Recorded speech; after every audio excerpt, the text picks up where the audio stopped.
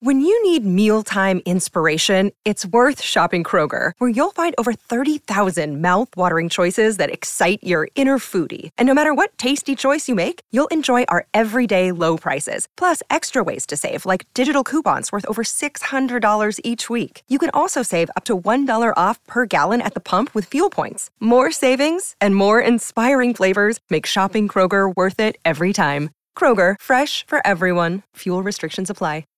Hello, podcast pedants. It's producer Mike here with another handy reminder that we're still in back-to-school season. So next week we have Emily Dean, but this week, let's enjoy Stephen K. Amos one more time.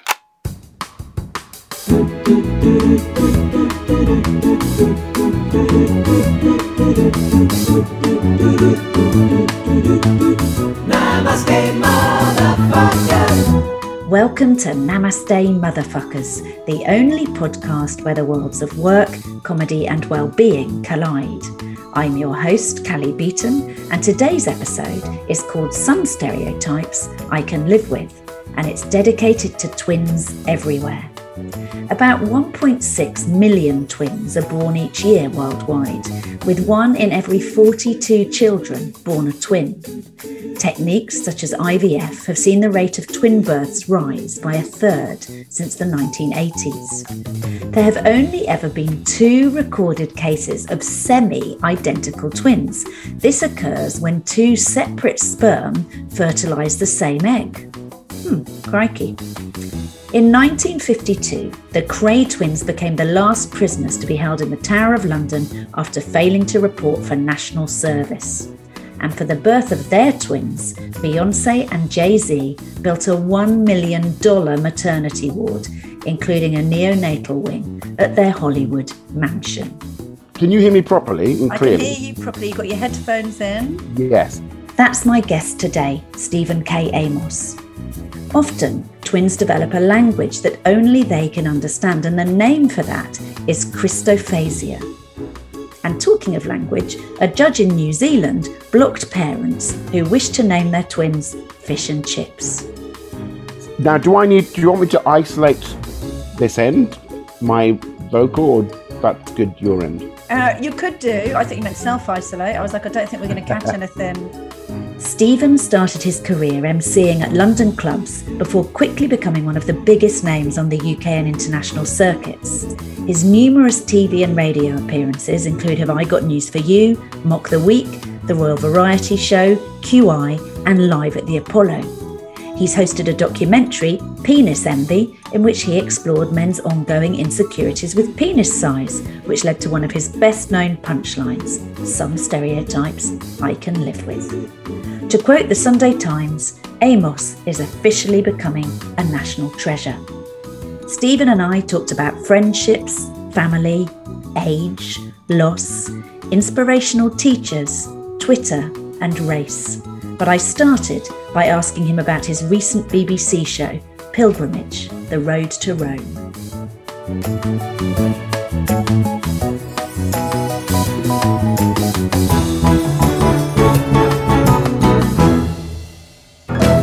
Do you know what? When they asked me to do that, I first of all went, no. Why on earth would I want to walk anywhere, let alone to Rome? I didn't have you down as a walker, I have to say. If I think of my hiking friends, you wouldn't be on the list. Thank you. You would be absolutely 100% correct. Walking to me is like, no, it's just not in my remit.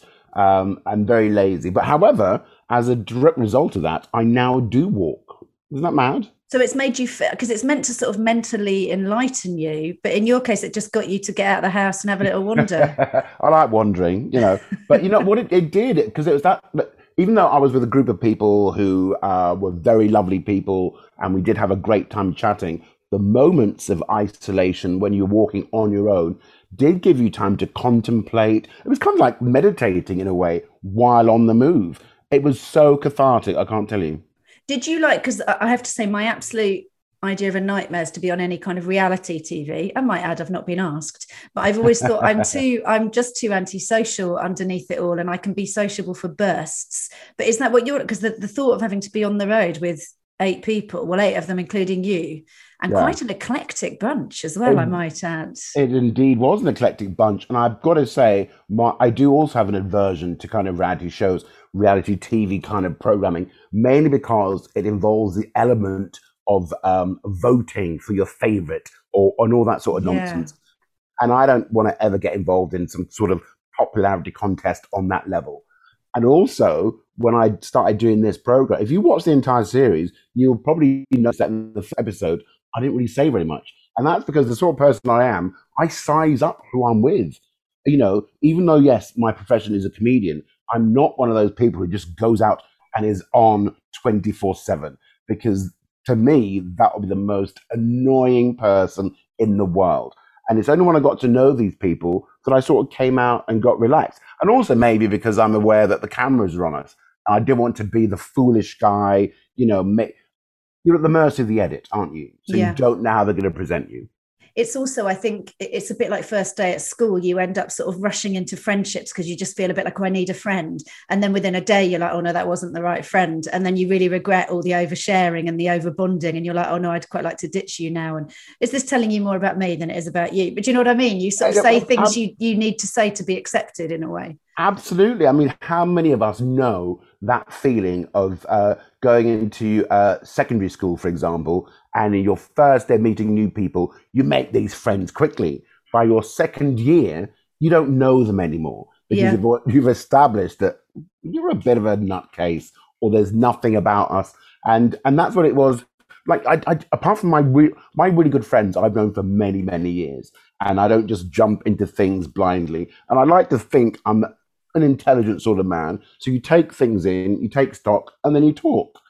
But I don't just go blah, blah, blah, blah, blah. It's not in my nature. You're quite careful, not careful, but like on Twitter, you're not someone who'll pile in and have a mean debate or say something inflammatory. You generally are a kind of nice man. And you are, I know you're a little bit off stage, seen you lots on stage, and that is kind of you. So I guess it wouldn't be in keeping for you to go and do something on a show like this where they're going to be like, oh my God, did you see what Stephen K. Amos said about Boris Johnson or Meghan and Harry? It just wouldn't be your style, would it? I think you're absolutely right because, I was fortunate enough to grow up before the advent of social media and all this knee-jerk reaction to certain things. So my whole philosophy has been, I'm going to write something on social media. I want to write something that I could say to somebody's face. Yep. I don't want to write anything that I'm going to regret. I don't want to write anything that could inflame a situation. I don't want to write anything that I'm not informed about. As far as I'm concerned, an opinion, I used to think an opinion was something kind of measured and considered.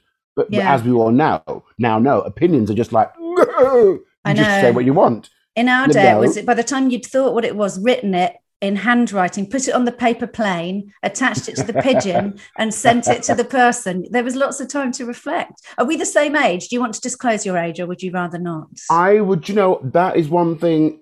Again, that's a good question, actually, Callie, because my whole thing about the whole social media is that don't give too much away. Yeah. Leave something. Yeah, you do keep yourself to yourself a bit in your private life, don't you? I am absolutely a very private person. Yeah. And my date of birth is not revealed anywhere. I've never put anything on Wikipedia or anything like that. I don't Google myself. I've got friends of ours who Google them, who've got that thing called name alert or whatever. Yeah. That you can put. Oh, is there? That sounds horrendous. I'd like to have a name alert so I could avoid reading it. Is that an option? Well, I have no idea. Bad review alert. That'd be a good one. I can't imagine the thought of waking up in the morning and there's those 20 alerts of people who said stuff about you. Who cares? Yeah. Who cares? And it's very, I think it's the kind of idea that you're never as good as your best gig or as bad as your worst gig. And I guess if you're willing to believe the lovely stuff about yourself, you've got to be willing to believe the crap that's out there too. So in some ways it's best to keep out of the playground, isn't it? That's exactly what I do. I don't get involved in all that sort of nonsense. Ever since doing Edinburgh all those years ago till now, I don't read reviews. I don't retweet or reviews or whatever, because it's one person's opinion. As far as I'm concerned, if I've done a gig and there's 500 people in the audience, 1,000 people, 10, 20 people, one person in that group does not define what the show was. So why would you Why would you acknowledge someone saying it was great and then not acknowledge someone who says it was terrible? Yeah, but are you in gigs then? Are you? I mean, you've obviously been gigging a really long time, and I think it was the Sunday Times who said you're officially becoming a national treasure, Stephen. Which means if you don't contradict it, you must be about 85. But but I've yet to receive a nod from any official organisation. Well, we're going to keep making sure that's the main aim of the podcast. Like I've got, way in at the Palace. But if you think about what you're like on stage, so you're massively likable on stage. You don't sort of try and make people feel uncomfortable, and you kind of came into comedy through your capacity for crowd work and emceeing, right? So you've always had to connect with the people in the audience, and you've not been afraid to take that head on. Is that right? How do you actually feel about, because are you letting yourself be seen then as an MC, or is it a curated version of yourself? Well, I think because genuinely I do like people, and I do have a respect for other people's ideas, ideologies, and whatever. And I want to celebrate mankind. If I honestly thought that every person was wicked and mean and horrible, I wouldn't be in this job. Why would I put myself in a situation where I could be torn down? When I started comedy, it was really about, it was a release. It was something to do. It wasn't about money. It wasn't about fame. It wasn't about a career choice, because back then, none of those things were guaranteed. Yeah, it wasn't a career choice. Wasn't now there's loads of people setting out to be a professional comedian. I guess it was, because when was your first gig? My first gig would have been 1994. Yeah, when you were just 3, which is weird, isn't it? I know. I learned very quickly. So clever. And I still had a dummy in my mouth. So my thing as well, when I started out and I was emceeing, in my head, I thought the audience has to like me as a group. They have to think I'm their friend. They don't have to believe that I'm funny. They just have to like me. And in those days, I used to write jokes on an A5 pad, thinking that's how you did it, because I never went to comedy clubs. It wasn't my thing. And I let the comics do their thing, and it was great. And I could respond as to how well or how badly the comic did. And it was all in the moment. And but I never really revealed anything about me, about who I am. It was just jokes, and to a certain extent, jazz hands sort of showing off. And I loved it. And did you have, so you said you weren't a sort of you didn't go to the comedy clubs. So what got you into wanting to, so you were kind of holding the comedy shows together, and you were seeing yourself very much as the kind of, I guess you're the sort of backbone of it, and then people are coming on and going off. So what made you want to do it then, if you weren't particularly a comedy person? Were you just a big show off? Well, do you know that's yes, very big show off, because I think back to my childhood. I was in the nativity plays at primary school. Yeah, I played a shepherd. Yeah, wasn't scripted in the nativity play, but they gave me a line, and I remember my line so clearly. It was, "Stop squabbling, you two.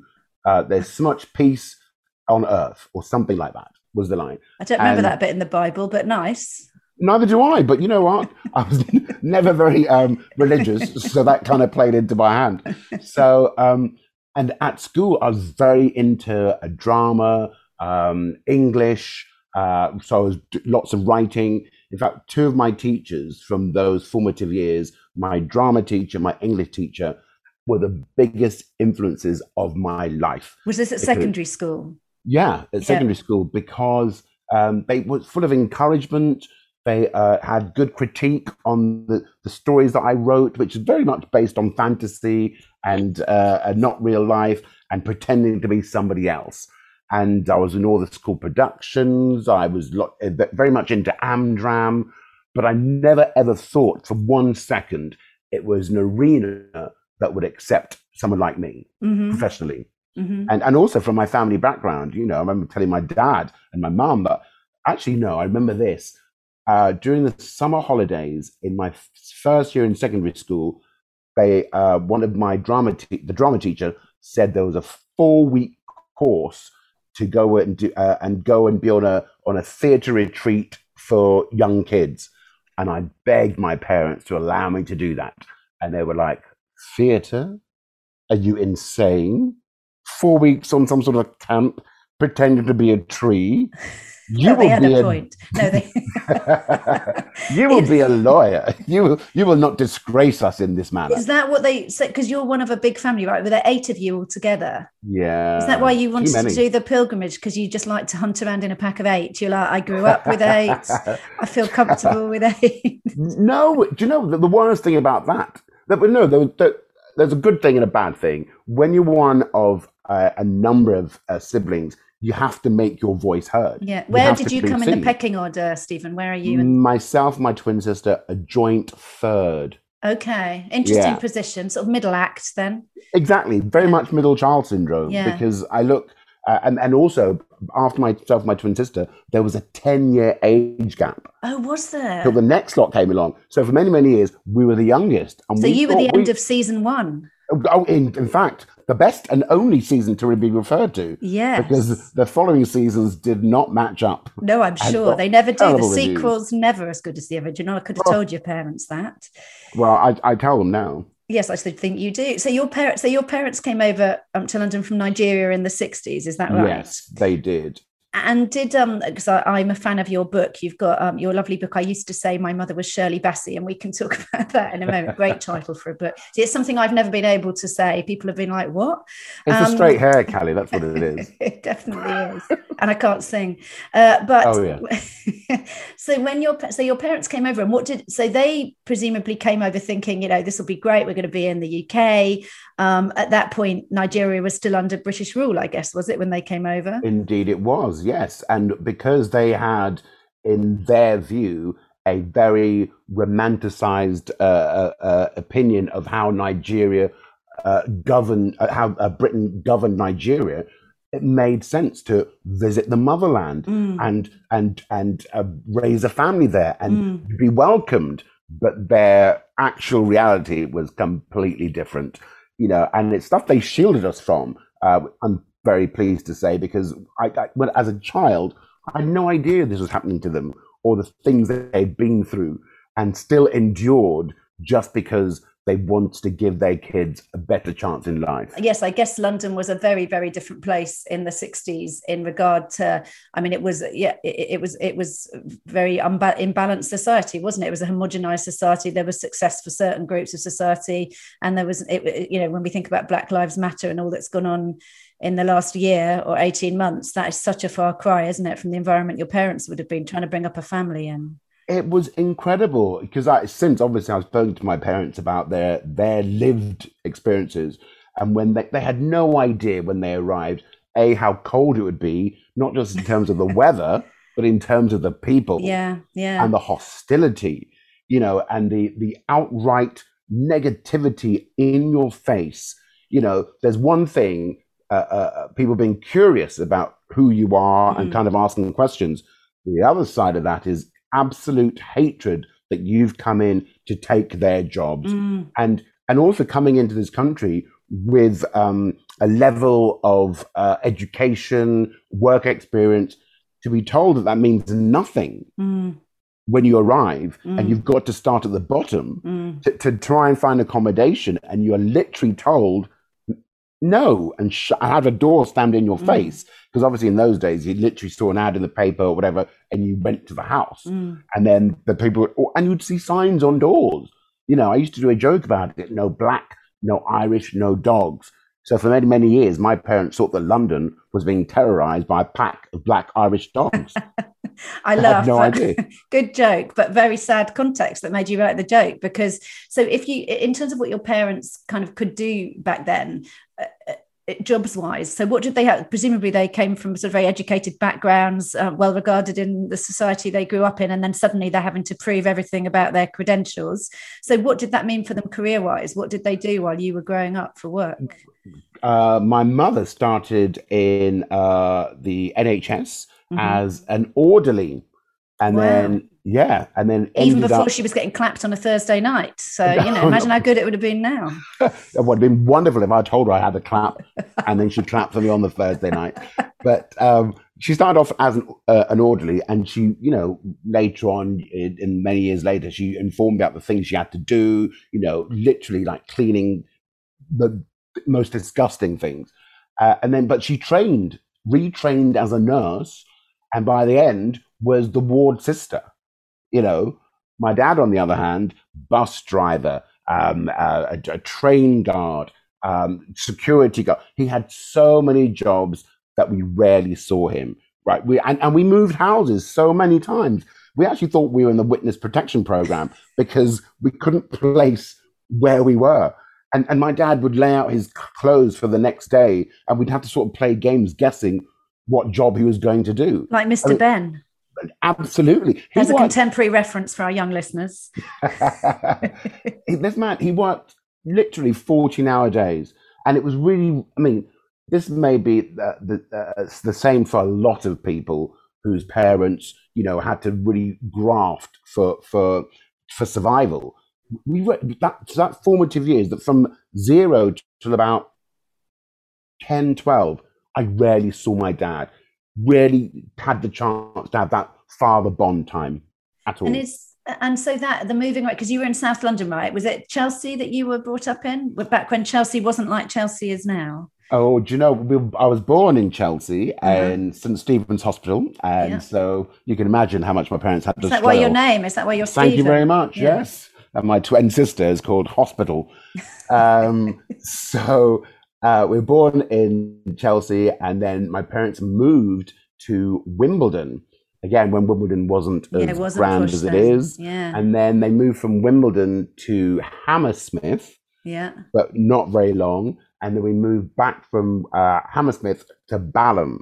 So Balham, Southwest 12 is kind of where I grew. In fact, the other day I drove past the old house we used to live in Balham, which was 3 stories and a basement. Wow. Why did they sell that? Why did they sell that? That would nowadays, that would be it now. You wouldn't ever need to work. You wouldn't be comedying. You'd just be sitting in your garden. Growing I wouldn't be doing this, Callie. No offense. I wouldn't be here. Oh, you would, because this would be a charming interlude in your afternoon as you tended to your cabbages like something out of Peter Rabbit. So in terms of your moving around, and you said your parents kind of protected you from what the climate was then. So in terms of school, and I've heard you talk about, starting at primary school, and we'll tell the story about running home after your first day at primary school, which I love. Oh, thank you. Yeah, well, basically, when you're at home with your parents, they didn't prepare us for any negativity. They were just parents doing the best they could. And we had no reason to believe there was hideousness out there, as young children are with their rosy view of life. And I remember my first day at primary school, I ran back home and I said, Mom, apparently there's a black boy in my class. I can't find him anywhere. And Mum was like, it is you. I'm sorry to inform you.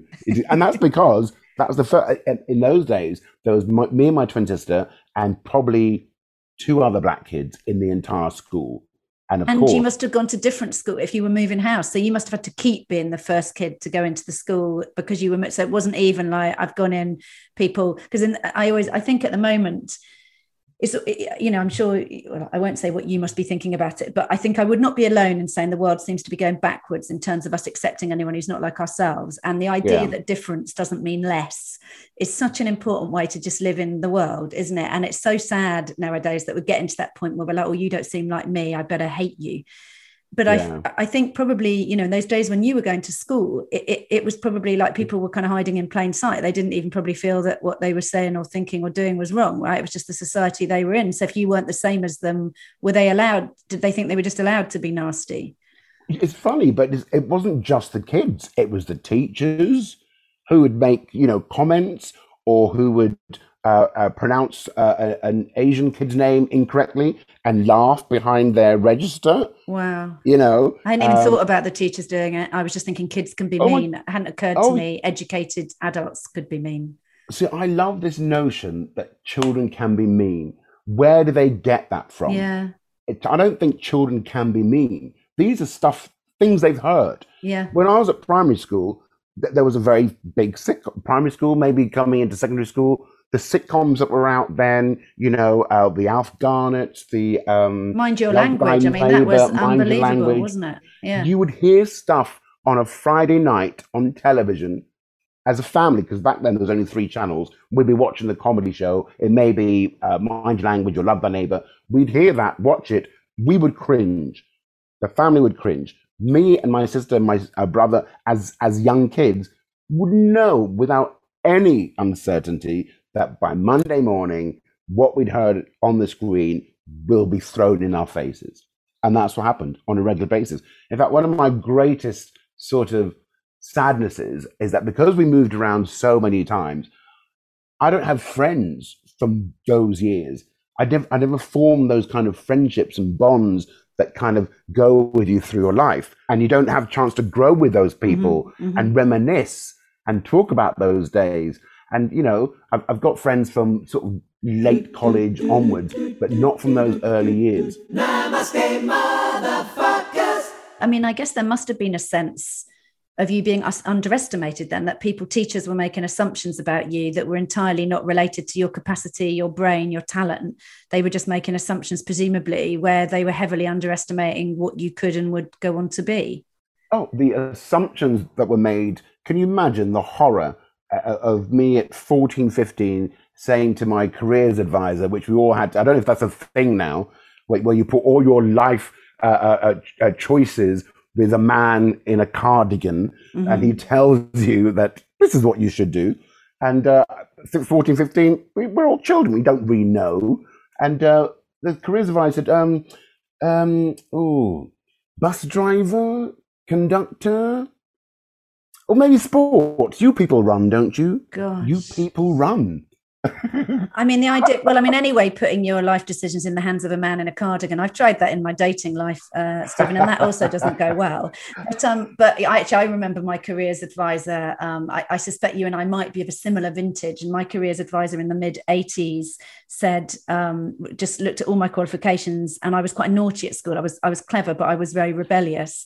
And she just looked at my sort of list of whatever I was about to do my O levels in, as they were back then, and she just said, "Oh yeah, you could try and be a secretary if you learn to do touch typing." That was it. Wow. And I was like, not that there's anything wrong with being a secretary, but I do remember thinking, oh, there's a few things I'm quite interested in that might indicate that would be that might not be the best idea. And so, do you think, in terms of finding your voice, so was that an important thing? Because I guess what you've done is you've gone on and you did it at a time when the comedy world was extremely racist.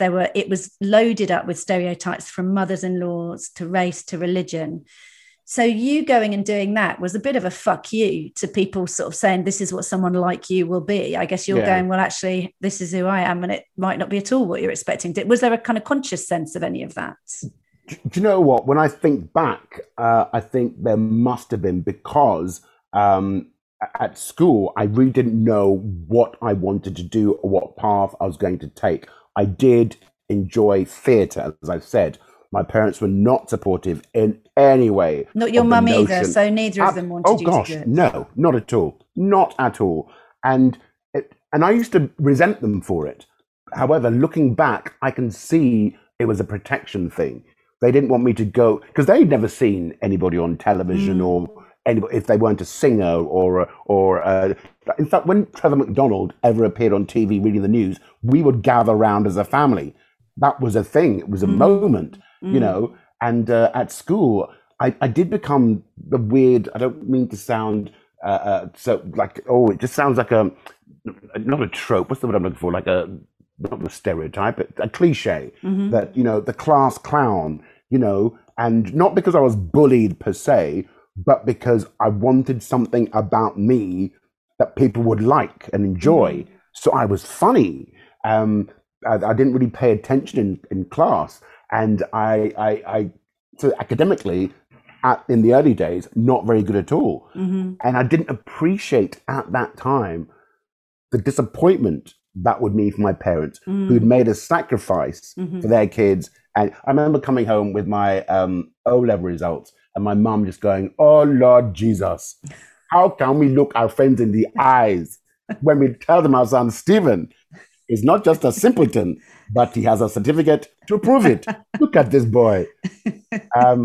So later on in life, when I studied law, because you're not a guy who wouldn't be, I mean, no, as I say, knowing you a bit and knowing how fast your brain works and how big your brain is, it sounds to me that no one expected you to be all right academically, so no one probably supported you to be, and so you probably were like, well, sod it then, I'll piss about. I mean, if no one's giving you that confidence or giving you a chance to prove that you can do something, you probably write yourself off a bit, do you, as a kid, when everyone's telling you a story about yourself? Well, you do in a way, and that's why I thought my parents used to drum into us, like a lot of parents do for a lot of people, get an education, get an education. Once you have that degree, that piece of paper in your hand, nobody can take it away. Doesn't matter what happens after that, but once you've got it, you've got it.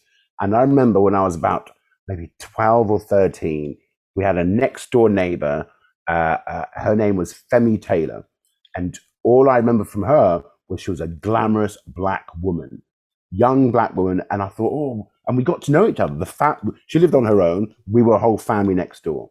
And then as we got to know her, saying hello, hello, it transpired that she was an actress. And she was currently starring at that time in one of the lead roles in Cats, the musical in the West End. And I was like, oh, that's really exciting. She went, I'll get you tickets. She drove us to the theatre, gave us the best seats in the house, and I was in awe. Was that the first time? Had your parents taken you to anything like that before? Or was that the first time you went to see something on a big scale in the theatre? The very first and only time my parents ever took us as a family to the theatre was to watch a show called Ippy Tomby. Oh, yes. Which was a South African musical. Yes. And my parents are Nigerian, but the connection was Africa. Well, wasn't it written by a white woman? I only found this out years later. Yeah. Bear in mind, I was a child, so I had no idea. And I guarantee my parents had no idea it was written by a white woman. Yeah. Cast by. It kind of changes whoever. what we all thought it was back then, doesn't it, in a way? To be honest, it made me a bit sick. Yeah. Because, I don't know. Anyway, this is going off tangent. But whenever I go to the Edinburgh Festival, there's always the Lady Boys of Bangkok, blah, blah, blah, blah. Great big production. They sell out. And I found out that the people who bring them over aren't even from Thailand. Right. They're not Thai people. That's, you know what I mean? There's just, it made me sick. Anyway. Yeah. So. But that was the first thing you went to see with your parents, and that was something they consciously wanted to take you to see. Absolutely. Yeah. The only time I've been to the theatre with my parents. And is that so did that have a big impact on you? Because I guess that was a whole other, you like drama, but suddenly you're seeing it on that scale, or did it not? I'll be honest, it didn't, because at home, my parents used to play Nigerian African music, Afrobeat, King Sunny Ade, what's his name? Fela Kuti, all these big inspirational musicians who were around when they were growing up. We used to hear that all the time at home, but as young British kids, as we thought we were like, we don't know what's going on. They're singing another language. Oh, we're going to the theatre now. Oh, what's going on? They're singing in this other language. Right. So we were kind of removed. You didn't identify with it or think this anything you wanted to do. Not like Cats. No. Imagine if you'd seen the movie of Cats, the recent one. Instead of that, you'd never have got on the stage again. Can you imagine? Could have been a very different story. Oh, what a memory. And did you in your book, I used to say my mother was Shirley Bassey, and we'll put links to all of this in the show notes. But your book, and I read it, you wrote it a few years ago, right? I read it before I became a comedian, which isn't that long ago, but it must have been 7-8 years ago I read it. Oh, okay. So yeah. And it seems in your book that it was about, there's a kind of picture that's quite chaotic in a way of your kind of extended family and your upbringing, and your humor. It seemed that your humor just was a sort of thing you did to, I don't know, was it to stand out, to survive? It just seems that was a very much a part of you since you can remember. Oh, it's very much part of me. When I was growing up, my twin sister and I were the best of friends, had an older brother, older sister, who were the golden children, because that was when my parents were fairly young. It was their first experience of children. So they were kind of wrapped in cotton wool. By the time it was us. Oh, well, we've done this before. Let them get on with it. And twins are harder as well. I guess that's kind of exhausting. Baby twins are not known to be the easiest thing to have in a family. We didn't know. No, it wasn't your fault. We were just kids. No. We had no idea. Yeah. I mean, there's nothing worse when you have people whose family unit consists of many siblings may experience this as well, where your parents accidentally call you by the wrong name. Yeah. It's just like, it was so frustrating. Yeah. I live here. How many times do you have to see my face before you can, Or even worse, sitting around the dinner table, my mum leans to my brother, points to me and says, "Who is that? I cannot remember this child. Where is he here?" You know. You did well to have a roof over your head as long as you did, by the sounds of it. And is it? I know that you very sadly lost your twin Stella. You lost your twin a couple of years ago, and I mean, losing a sibling anyway is kind of beyond most people's comprehension, if they're lucky enough not to have gone through this. But to lose a twin, I mean, that must be. You talked when you were talking about the pilgrimage, about the walking being quite mindful. But how the hell do you cope with losing that person? It is one of the worst things that can happen to anybody that is close to somebody. But when you're so close to someone and you share the same experiences in terms of a womb, those little distant memories must be there somewhere. You share a weird secret language and contact that no one else can infiltrate. It was the second time in my life. I've just got goosebumps now. The second time in my life where I've experienced anxiety. I never knew what that was before. And I was on stage and I couldn't, my body was shutting down. I'm on stage, my throat was constricting. I couldn't get to the end of it. I knew where the punchline was meant to be. I couldn't get there. I had developed a rash. I felt empty. And I was just like, wow, what? And I questioned, the meaning of life, how things are unfair. And, that's one of my philosophies, just live your best life. Do what you want to do. Why got to know there's no answering to anybody, but it was devastating. It's funny how your body sometimes tells you what your mind doesn't want to know, right? So we try and sort of tell ourselves we can cope, and obviously it's not fine, but we can keep on keeping on. And then often, I know at times when I've suffered from kind of, difficult things and sort of that have led to depression or anxiety, I've kind of just tried to ride it out and be the strong, kind of funny, nice person I am. And then your body will just keep giving you signs going, actually, hello, you're not okay right now. This is not okay. And your mind keeps trying to ignore it to survive, I guess. And what did you do? Because it's been also a hell of a time to have gone through that and then go through this awful, time in the pandemic where we've all been a bit isolated and a bit lonely. So I guess you were only just processing the grief of that. And then you go into this really strange pandemic existence. You do feel really lonely. You feel, I used to be quite, I'm ashamed to say, quite dismissive of people who said, I've got anxiety. I'm like, what is that? What do you mean? Or I may be one of those people who just said, oh, get on with it or pull yourself together. And because of my job, you are meant to be the life and soul of the party, blah, blah, blah, and, entertain us all. And you can't share the sadness. People don't want to see the sadness. They want to see the happy guy, the funny guy who can turn every situation round. And for me, when this happened, I was actually in Australia and got a phone call. I mean, this is the tragic part of it. Or I got a phone call. I was in the middle of a tour in Australia, and I thought, but I need to come back to London. So I came back to London. 2 days later, that's when I could get a flight. And my older brother, was there to pick me up at the airport. And I thought, he has never done this before. And I said, okay, let's go straight to the hospital. And he just shook his head. And, how we left the airport, I don't know. And then I was in London for about 3 days, and I thought, there's nothing I can do. I can either stay here and wait till we organize everything and just descend into something that I don't want to ever face, or I can go back to Australia and finish what I was meant to do, which is exactly what I did. Whether it was the right decision or not, I don't know, because that's when I had the shakes. My voice and my body was shutting down, but I got through it. You were in probably a kind of PTSD response, I guess, like someone who's just seen and lived through something horrific. And I think intellectually, you can't even process it at that point. So any beating up of yourself you might do for whatever decision you make. You're literally trying to survive, and you're just doing the best you can do at the time. And, you know, I guess you have to totally forgive yourself for that, because what was the right decision going to be when there is no right decision? Life's not going to be okay. Well, life's never going to be, I guess, the same again. I guess that's what you realize when you lose someone. You've lost that bit of, somebody said to me the other day that there's some idea that when a terrible tragedy happens, you look back at all the things that happened before the tragedy, and you cannot believe you were making a fuss about the sun not being out, or the bus coming late, or the dog shitting on the carpet, because you're like, from this day onwards, those things were just in another part of a universe. They don't feel the same anymore. So I hope you forgive yourself and are very nice to yourself about that. And also, you are very popular in Australia. So think of all the Australians you made happy by going back when you did.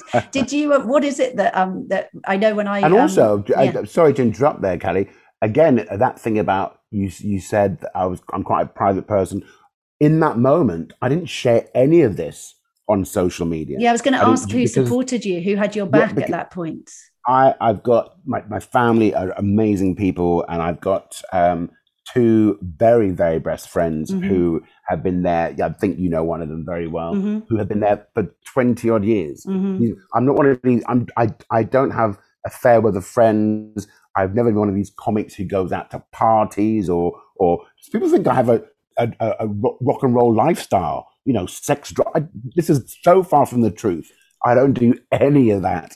I do my gigs and I come home. That is it. Although you are quite a philanthropist, like you're certainly altruistic, I would say. Like I when I was introduced to you, I know we've met a few times, but you were very kind to me when you met me, and I'd been going kind of well under a year. And I remember I had a little shitty gig in Edinburgh in a pub basement, and you actually came along and watched, and I think we might have got you to do a quick turn, but you were incredibly supportive. And similarly, when you met my autistic son after a show, you were incredibly kind of generous with your time. So I do also think you might not be the one who goes to the parties and gets off their tits on coke and you know, whatever else, but you are somebody who takes the time after the show also to talk to your fans. I mean, one of the things that struck me, I didn't realize, I knew obviously you're very well known over here, but I had no idea that you're kind of like an obsession in Australia, and Australians will see you in the street and they're just about, you know, throwing their knickers at you. It's like Tom Jones is to menopausal women. Do you know what? I think where it stems from? I think it stems from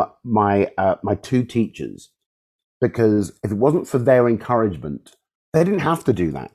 Then maybe I wouldn't be doing this job. I wouldn't have been interested in language and English and storytelling and drama, theatrics. It doesn't cost anything to be a decent person and to pass on advice, encouragement. Particularly, a friend of mine said to me recently, and this is a friend of mine who used to be the mechanic for my car, so we just became very friendly. And one day he came to see me and brought his daughter. I think she was 13, and we all had a chat. And the next time I saw him, he said to me that the daughter said to him, "Wow, he's so nice. I can't believe he just spoke to me." And it didn't occur to me that, because she's a child, I'd ignore her completely and just talk to the dad, but give time, because that's what I would have wanted to happen to me. It doesn't cost anything. Like, people think that comedians are rivals and whatever. If I see a new comic and they ask me for advice, I'll give advice. You know, my ego isn't that massaged to the point that it's all about me, because there's always a bigger picture. I don't know if a little gesture that I've done will affect somebody in a profound way. I mean, when I did a show many years ago now in Edinburgh called All of Me, and that was the first time I publicly said something within the show of, "Oh, and by the way, I'm attracted to men." That's the line I used, because even back then I couldn't say the words "I am gay," right? And about 2 weeks later, doing the same show, as you know, in Edinburgh, I came out the venue, and this young lad who was probably about 19 came up to me, a white lad, and said, "I just saw your show, and I was really moved by that thing you said, talking about being gay. I've been struggling with it for a while now. I'm going to go home now and tell my parents I'm gay." Wow. It was like, And then when he was living in a hostel by the weekend, you've got that on your conscience. Yeah, I felt really bad. I thought, oh dear, where can I send some money? You did a documentary though. I remember watching it, like, God, it's got to be over 10 years ago. You did a documentary, was it on Channel 4? It was about on Channel how 4. the prejudice against being gay, not just in the sort of British black community, I guess that was the kind of thrust of it, right? The thrust of it. Look at me getting all innuendo. But so that was quite and again, only 10, 15 years ago, but it was a very different world, wasn't it, in terms of what people were willing to go on screen and say and challenging those kind of stereotypes. So that must have been a bit of a big decision, was it, to do that? It was a huge decision, and I will tell you why. I was doing again another tour of Australia, and when I got back, I think the news was on in the background, and they had an item or story, I should say, about a body that was found in Clapham Common. And I glanced up, and they showed a picture, and it was somebody that I knew, and I was just like, "Wow, what we're still." I think I remember the story you're talking about. It was horrific. They're still attacking people to the point of death. Yeah. And I thought, and that's what led to that show in Edinburgh, All of Me, because I thought, you know what? I don't ever want to live my life looking over my shoulder. I want to be honest, straight down the line. There's no double standards. There's no, wiggling about. I'm going to, I wear a ring on my right hand on the, traditionally the wedding ring finger. People make assumptions, think I'm married. I buy myself something after every tour. This was one of them. It didn't even occur to me people think I'm married. I wasn't trying to deceive anybody. If anybody asked me a direct question, I will tell them. My friends and family have always known. And I thought, do you know what? I don't think I've seen anybody in the media that has a positive image or story about the gay black experience. So a person of colour actually making a documentary about the fact that they're gay was a brand new, because you won awards for that, right? I did, and I was quite naive, to be honest. I was very naive because I didn't expect to be seen as a role model. It was something that was really important to me to say and put out there. And the title, very, again, provocative, called Batty Man, which is a very derogatory term, particularly within the black community and the young urban kids or whatever. And so I just wanted to find out what the kids had to say, the young people. And they cited religion, they cited certain music stars, a certain type of music, which led that story, the documentary, to go to Jamaica and question people there. I talked to the Archbishop of Kingston. He was brilliant. But what I should have delved into, and now, 10 years later, whatever, is the reasons behind it, the religious aspect, the legal aspect, all of which were introduced to Africa and the Caribbean by white Britain. To be honest, the legacy of the religious sayers, the colonial stuff that was taken, and the deception was horrific. Let's be honest. From the missionaries going to Africa, telling them what they were doing was wrong, going to the Caribbean, telling them what they're doing was wrong, to the lawmakers, who are dividing up the land, who are dividing up the different tribes and sections, to forming the legislation that we now in modern 21st Great Britain have rejected or rewritten. We're now criticizing those countries for still holding on to them. We started it, and now we're finishing it. It's like we should never have started it to begin with. I wanted to ask, did you ever get a chance to thank your teachers, those two teachers who made such an impact? Oh, wonderful question. I have been looking for my English teacher for many years, and I can't find him. His name was Mr. Matthews. He was, I was going to say he was very tall, but I don't know, because I was not tall then. So he was blonde, he had a beard, and I haven't found him. The other teacher was Mrs. Dueck, Ruby Dueck. And I did. That's an easier name to track down. But I did an interview for the Times Educational Supplement where I mentioned these two teachers. And then about 9 months later, I did a gig in Greenwich at the big maritime museum, probably about 1,000 people, maybe more. And I came off and I was standing backstage, and then the organizer said to me, "Oh, there's a couple here wanting to see you." I said, "Really? I don't know anyone who's turning up here." I said, "What do they look like?" And he said, "Oh, they're about 70. I was like, "Really?" I said, "Can you find out their names?" And then he went away, came back, and he went, "Mrs. Dweck?" Oh my God. Oh my God. And I went, "Yes." And then I went out and I saw her, and she obviously looked, a bit different than how I remember, but still a tiny, tiny woman. I felt like I was a giant. And she was just like, a friend of mine told, because she continued with her teaching career and ended up being the head of department at something or whatever. And she said a friend of hers told her about the article. And so she looked for me. How amazing. And I just said, "Thank you." It was so emotional. Yeah, I bet it was. Yeah. I bet it was. Well, if Mr. Matthews, if you're a fan of Namaste Motherfuckers, we will. It's like Scylla, isn't it? Surprise, surprise. Namaste Motherfuckers. What would you pick as your Namaste motherfucking moment?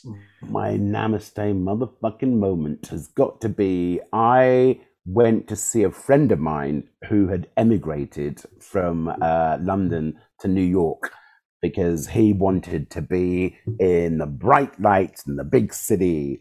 And I was visiting him for a long weekend.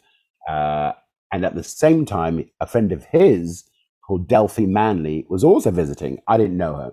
So we all stayed in his apartment, which was about 1 block away from the Empire State Building. We're right in the middle of Manhattan. And we had this mad weekend, and we went to all these little venues, and we had brunch where you had bottomless margaritas, and we had a laugh.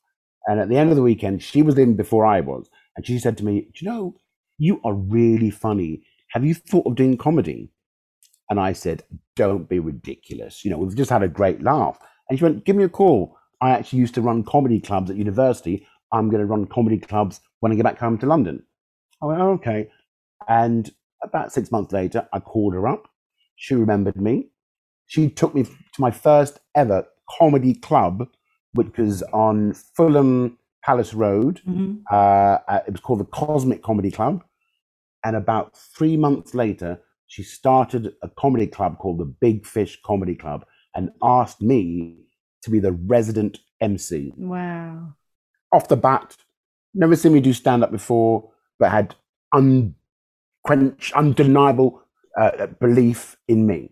Within 6 months, she had 5 clubs running weekly. Wow. I was the resident host for all of them. Yeah. What great training that was. Yeah. And I was like, what? And it's only when I speak to, people who are now household names that they laugh at me, because back then I was using an A5 pad with jokes written on them. Yeah. And they were seasoned pros going, "Have you seen this idiot?" But they didn't tell me that at the time.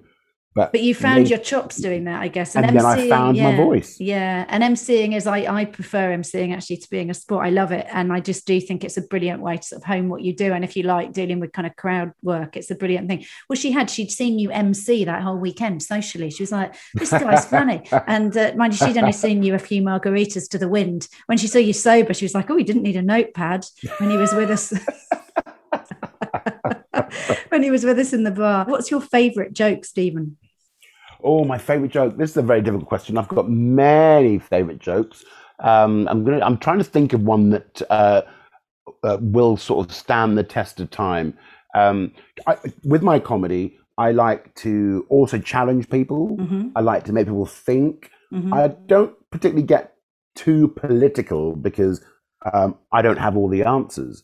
So one of my jokes is that, you know this, we like to say anything that will get a reaction. If it's a groan, if it's a laugh, if it's a shock, it's something. So a favorite joke that I'm doing now is, this year we've had a lot of changes. And of course, one of the biggest ones, that America have got a new president. Because some people are saying that Donald Trump did a bad job of being the president. So I, for one, I'm going to go out on a limb and say maybe we should cut him some slack. Hear me out. Just because you do a bad job once, it does not make you a bad person. My uncle recently beheaded a woman. Not a bad person. Bad magician. And that joke disarms people like you would never believe. As soon as I mention Donald Trump, there's a reaction. As soon as I say, cut him some slack, there's a reaction. But as soon as I pull the rug and go, magician, they go... I have to say, until you got to the last word, I was like, shit, I'm going to have to cut this bit of it. Stephen's gone a bit alt-right, mental. He's doing the Proud Boys. I'll give you another one. This is just a very simple one. My mum having twins. I remember when I was a kid, I said, Mum, not when I was a kid. I remember Mum having twins. Okay, why wouldn't I? Because I'm one of the twins. But years later, I said, Mum, tell me honestly, what was it like having twins? My mum was like, oh, Stephen, it was like all the joy and beauty of having one child, but totally ruined. Thanks very much. And I think that stems from the fact that, she had work to do. She had so much on her hands. See, there's not enough therapy in all the world to sort out our childhoods. And if there was one bit of life advice you could give to anyone listening, what would it be? Oh, one bit of advice. Ideas are cheap. Keep on having them. Nice. Thank you, Stephen.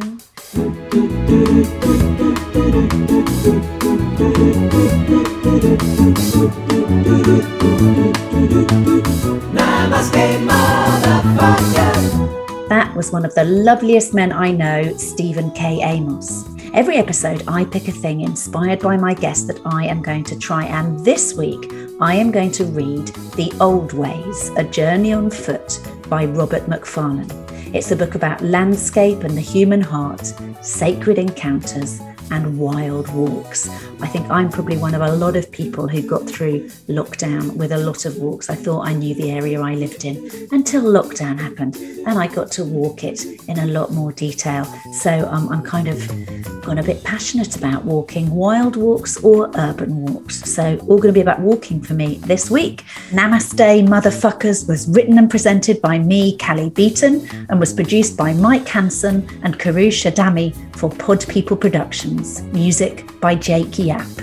If you've liked today's show, please subscribe now on your favourite podcast app and also rate and review the show, not because I'm needy and crave external affirmation, but because it helps other people find the show.